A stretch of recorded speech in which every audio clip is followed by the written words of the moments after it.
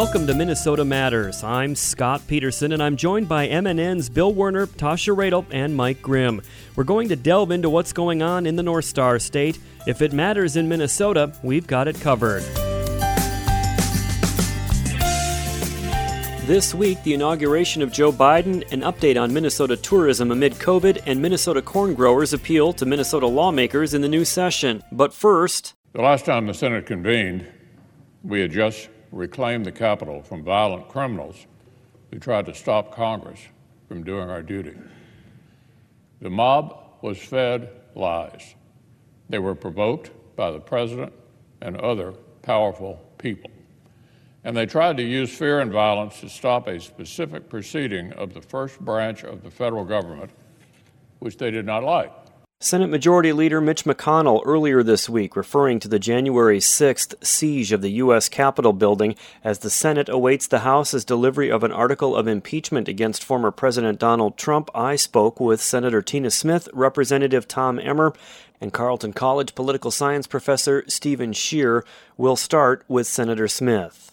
Well, McConnell is stating the facts, and he is calling out the big lie that the president and some powerful supporters of his have been telling for a long time, which is that this election was stolen when there is no evidence that it's a baseless charge. There's no evidence that voter fraud had any impact on the outcome of this election. So I think that, yes, I would say that McConnell is, I'm glad to hear him say that. And the question is, where do we go from here? And I think that the next and most important step is that we figure out how to hold this president and those that enabled this dangerous behavior accountable at the same time that we do the really, really important work that we have before us in the Senate. And obviously there is a lot to be done. We're in the middle of a pandemic. Right. We've got economic crisis going. I'm curious, do you have any information about how quickly the Senate may take up this matter of impeachment that's come over from the House? And what kind of Republican support for that are you hearing? Well, I hope that we'll be able to take up impeachment quickly. What has to happen, I think, is for the Senate has three really important jobs that we have to do. We have to confirm quickly President-elect Biden's nominees for cabinet positions, especially those cabinet positions that are in national security jobs, Department of Homeland Security and Defense and State. We should be doing those immediately. That's the first thing. The second thing is that we have very important COVID relief legislation that we need to get to work on and pass quickly for the good of Minnesotans and Americans. President-elect Biden laid out those his priorities and his detailed plan end of last week, and it was ambitious, as it should be. And then the third thing we have to do is to hold this almost former president, accountable, because we don't ever want this to happen again, and we don't want him to be able to run for office again. And I think that we need to set it up so the Senate can do those three things. And we can do those three things if we have cooperation from Mitch McConnell and the Republicans. U.S. Congressman Tom Emmer voted against impeachment of Donald Trump. I asked the congressman why he voted the way he did. Everyone who holds an election certificate bears responsibility for what happened on January 6th. Everyone.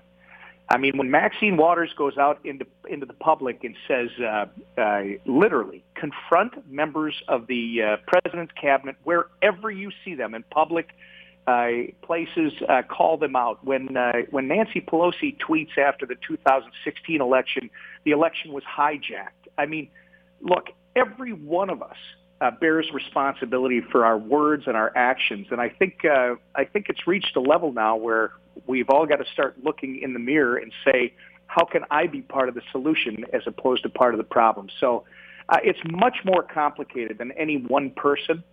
And I think it's not just the general membership, but it's really where we go from here, Scott. We've all got to start working together again.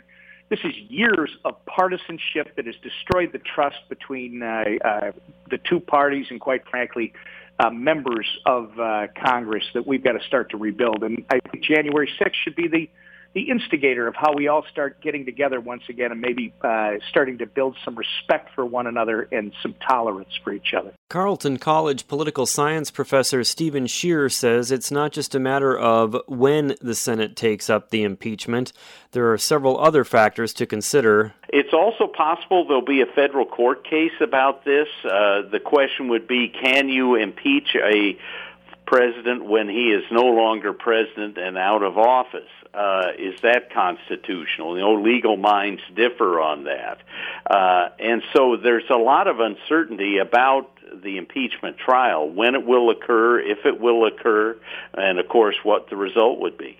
And that would be my next question in terms of the result. I mean, do you get a sense of which way it might be leaning one way or the other? I mean, do Democrats have enough support from Republicans in the Senate to actually move this thing along? I think it's pretty unlikely that you will get a third of the Republican members in the Senate to vote to impeach Donald Trump once he's out of office. The Republican base in the country still is supporting Trump by a pretty hefty margin, and I think Republican senators are aware of that. So it's hard for me to see how you could convict Donald Trump with 67 votes in the Senate. Now, you have to convict him if you want to then bar him from running for office again. And so the 67 votes really is important if the Senate wants to end the political career of the elective career of Donald Trump. And, we discussed, we don't exactly know what the timing of this is going to be, but obviously it's going to in some way interfere with the beginning of the Joe Biden presidency. What kind of an impact do you think that's going to have, and how important is it for the Biden administration to sort of move on from the Trump administration? Well, I think it's very important for the Biden administration to turn the page, create a new environment in Washington and in the country.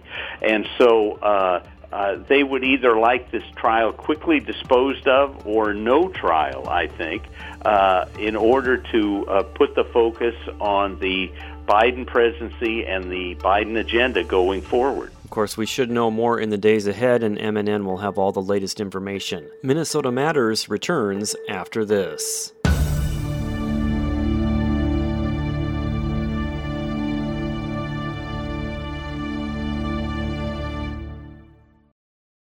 Minnesota Rural Electric Cooperatives. Who are we? We're your neighbors, coworkers, and friends. That's right, we live and work in the community too. Because of that, we're committed to making sure our electric services stay reliable, affordable, and safe. Throughout the state, Minnesota electric co-ops work independent of each other, but with the same goal: provide power to Minnesota. You have so many other things to worry about. Your electricity isn't one of them. Minnesota Rural Electric Cooperatives, bringing power to the people of Minnesota. Change a light bulb, save some green. Just replace traditional light bulbs with energy-efficient bulbs and fixtures. If you're like most people, 20% of your home electric bills go directly to lighting. Every light we switch to one bearing the government's Energy Star label uses at least 2/3 less energy than older bulbs. Such a light will save more than $30 in energy costs over its lifetime. Brighten your environmental future from the U.S. Environmental Protection Agency. Welcome back to Minnesota Matters. This week's inauguration of President Joe Biden was preceded by much nervousness, certainly in Washington, D.C., after the riots of barely 2 weeks ago, but also here in Minnesota. Scott, State Public Safety Commissioner John Harrington and the whole of law enforcement continued sending a strong message and emphasizing their pledge would not end on Inauguration Day. We stand today ready to protect the Constitution and the law of the land that says that we have had and will continue to have a peaceful transition of power. The day before Joe Biden took the oath of office. Enough lying, enough hedging, enough doublespeak. It is dangerous. It has to stop. Top Minnesota Democrats told Republican leaders stop saying the election was stolen. DFL Chair Ken Martin saying the GOP has to choose which side they're on. They're either on the side of our Constitution and our American values, or they're on the side of Nazis and white supremacists. Shameful for him for saying that. Republican State Representative Steve Draskowski from Mazeppa. There's no Nazi anything that has ever presented itself here. We are simply looking at bringing Minnesota to follow the law. Drazkowski added Republicans have roundly condemned violence. I don't know what Minnesota Democrats are expecting of us, except they want us to shut up, and we're not going to shut up. Senator Amy Klobuchar, lead Democrat on the Congressional Planning Committee, had a prominent role in the inaugural ceremonies. Have we become too jaded, too accustomed to the ritual of the passing of the torch of democracy to truly appreciate what a blessing and a privilege it is to witness this moment? I think not.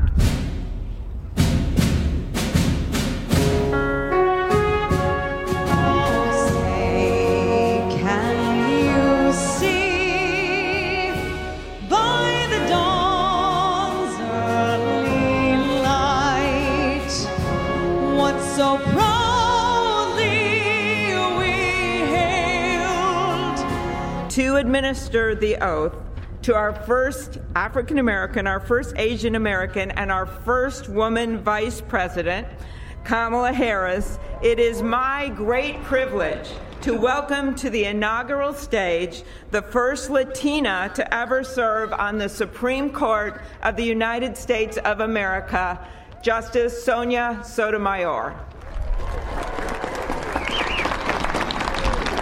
Please raise your right hand and repeat after me. I, Kamala Devi Harris, do solemnly swear. I, Kamala Devi Harris, do solemnly swear. That I will support and defend the Constitution of the United States. That I will support and defend the Constitution of the United States. Against all enemies, foreign and domestic. Against all enemies, foreign and domestic. So help me God. So help me God. Congratulations.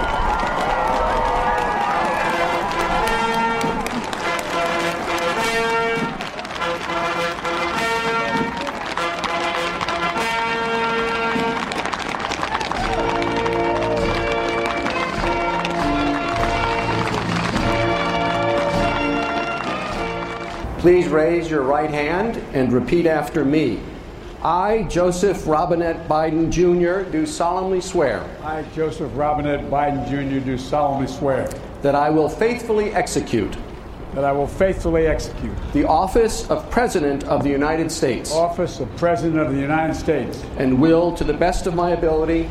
Will, to the best of my ability. Preserve, protect, and defend.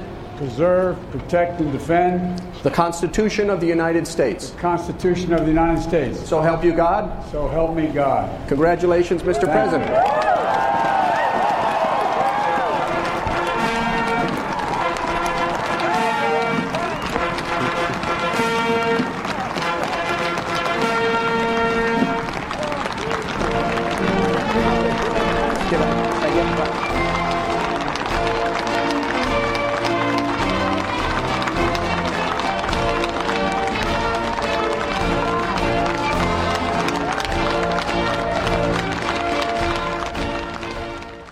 It is now my great privilege and high honor to be the first person to officially introduce the 46th President of the United States, Joseph R. Biden, Jr.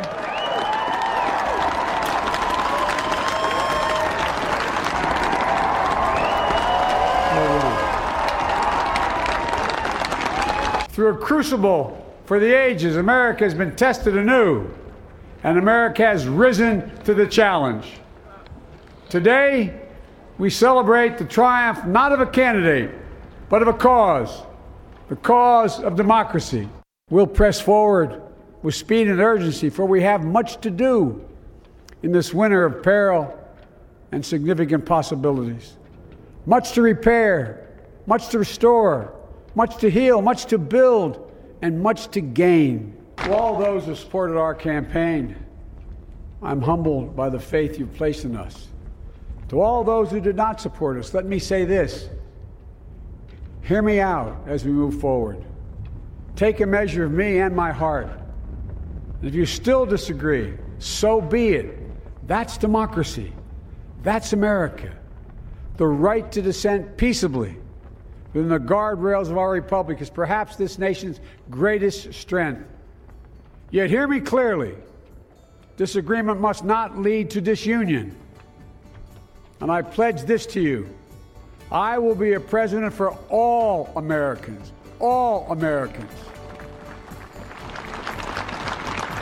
And I promise you, I will fight as hard for those who did not support me as for those who did.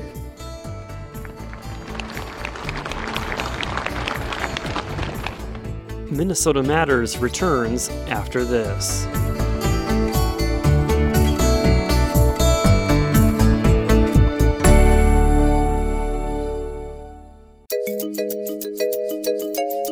Welcome back to Minnesota Matters. A new Minnesota tourism and hospitality industry survey finds more than half of businesses could face solvency issues in the next 4 to 6 months. Tasha Radel has more. The latest Minnesota tourism and hospitality industry survey addressing late 2020 business impact shows more than 3/4 of respondents noted overall negative financial health and stressed the urgent need for conditions to improve. Joining me now is John Edman, Explore Minnesota Tourism Director. John, I know you're always in direct contact with folks in the tourism industry and hospitality sector across the state. What are you hearing and seeing?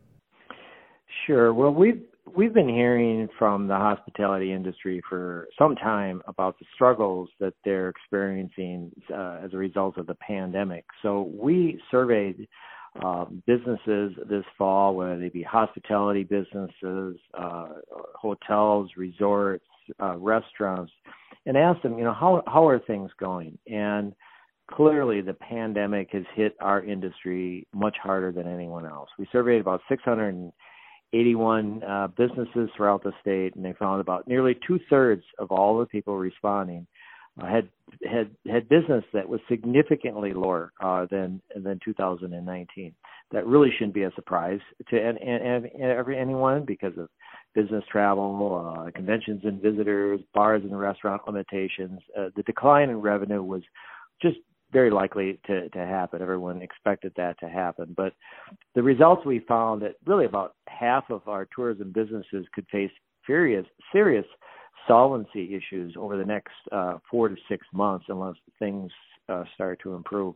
So really there's a very negative response in terms of what's going on with the industry, and our industry, the hospitality industry, is really facing some very difficult challenges, probably even more so than any other industry within the state. John, were there any regions of the state that got hit harder than others during this COVID-19 pandemic? Yes, there was. The pandemic affected different parts of the state in different ways. Now, this last summer, we saw a lot of people going to greater Minnesota to get away, to go to lakes, go to resorts and campgrounds, and they actually did fairly well.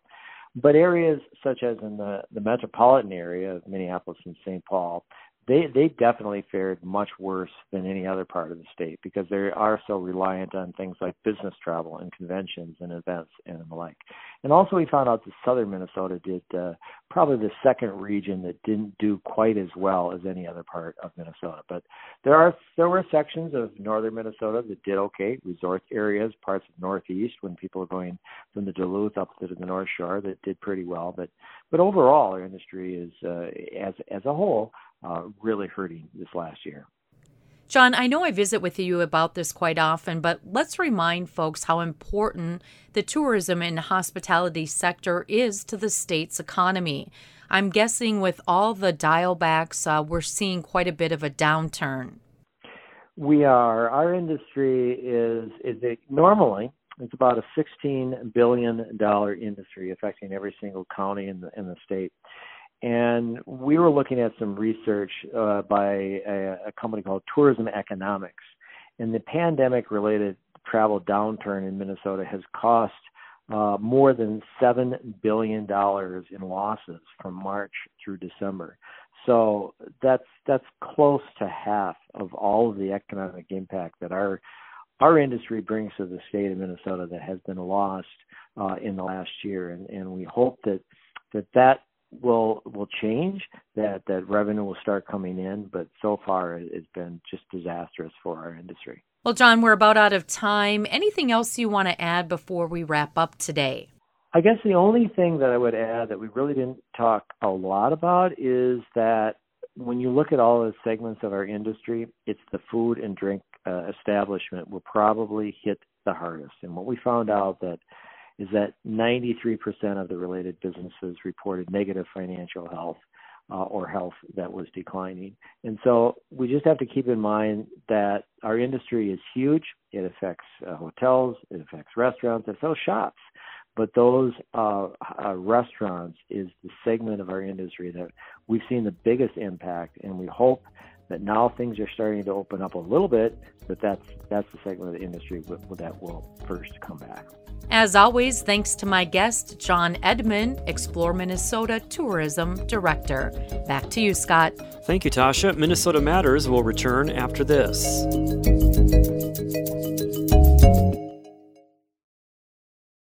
Adopt US Kids presents Multiple Choice Parenting. Your daughter just had her first breakup. Do you A, put yourself in her shoes? How could he do this to you?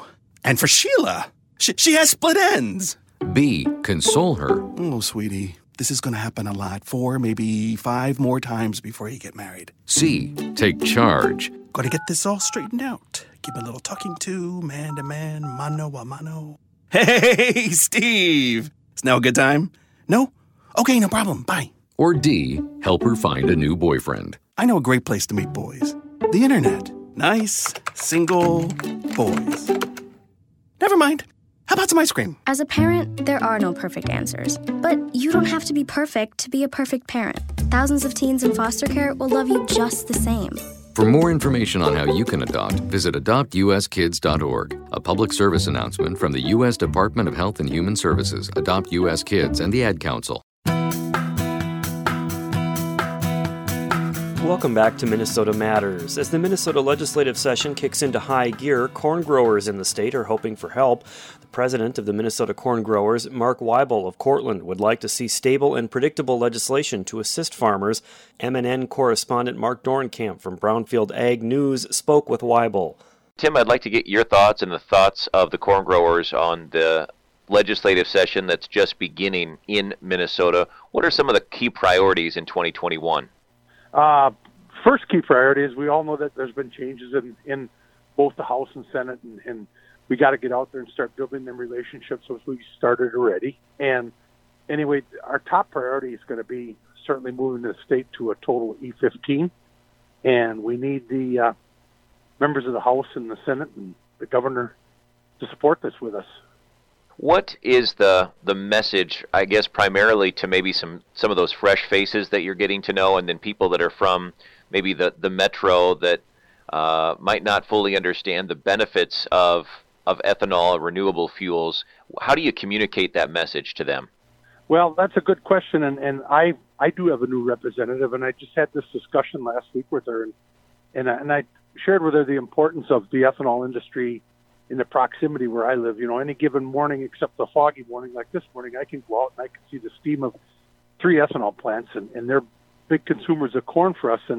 And what that helps is it certainly, we all can remember back, those of us with a little gray hair, where our basis was at before the ethanol industry came into play. And now that we have an established ethanol industry and a user of corn 7 days a week, we know that our basis is much, much stronger. And in turn, so what that's helping do is it's helping elevate the price of land and so on and so forth, and which helps the tax base of the counties that of the farmers that sell grain into the ethanol industry and the whole biofuels industry.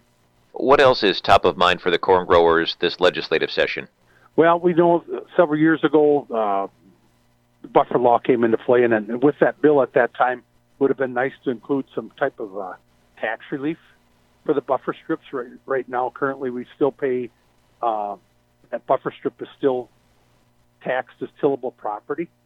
And so, you know, we're paying $60 an acre plus in the county that we do the majority of our farming in for a buffer strip. And I for one, just don't feel that that's good because of the fact that, you know, they told us what we needed to plant. It's not that we had a choice to do something where we could make money off of that buffer strip.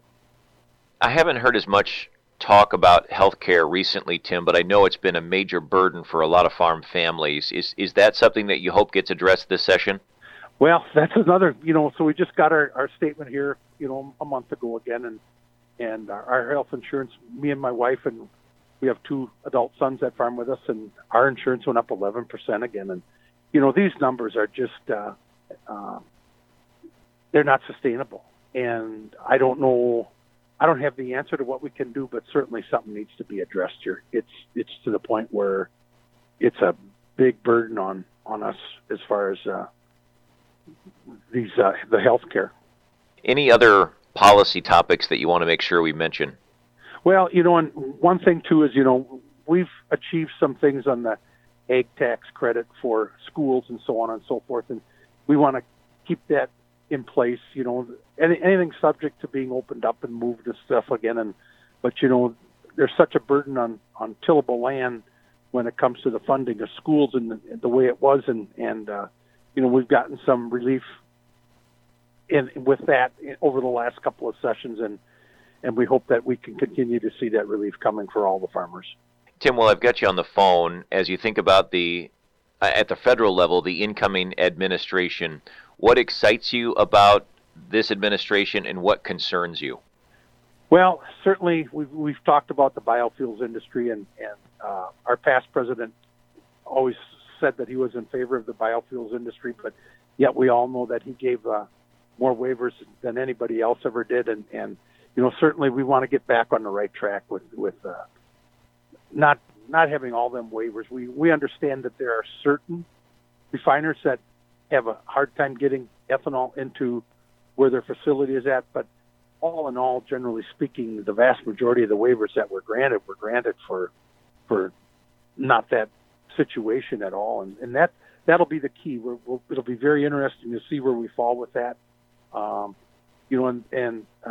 Just in general speaking, the trade issues that we've currently have been working through now, it seems like, China's been purchasing about everything they can get their hands on, and that's certainly helping the current market and so on and so forth. But we need to hold our trading partners to the fire on this, that we can continue to get into their markets tariff-free. That's Minnesota Corn Growers Association President Mark Weibel with correspondent Mark Dornkamp. That's going to do it for us for this week. Thank you so much for listening, and please tune in again next week for Minnesota Matters on this MNN station.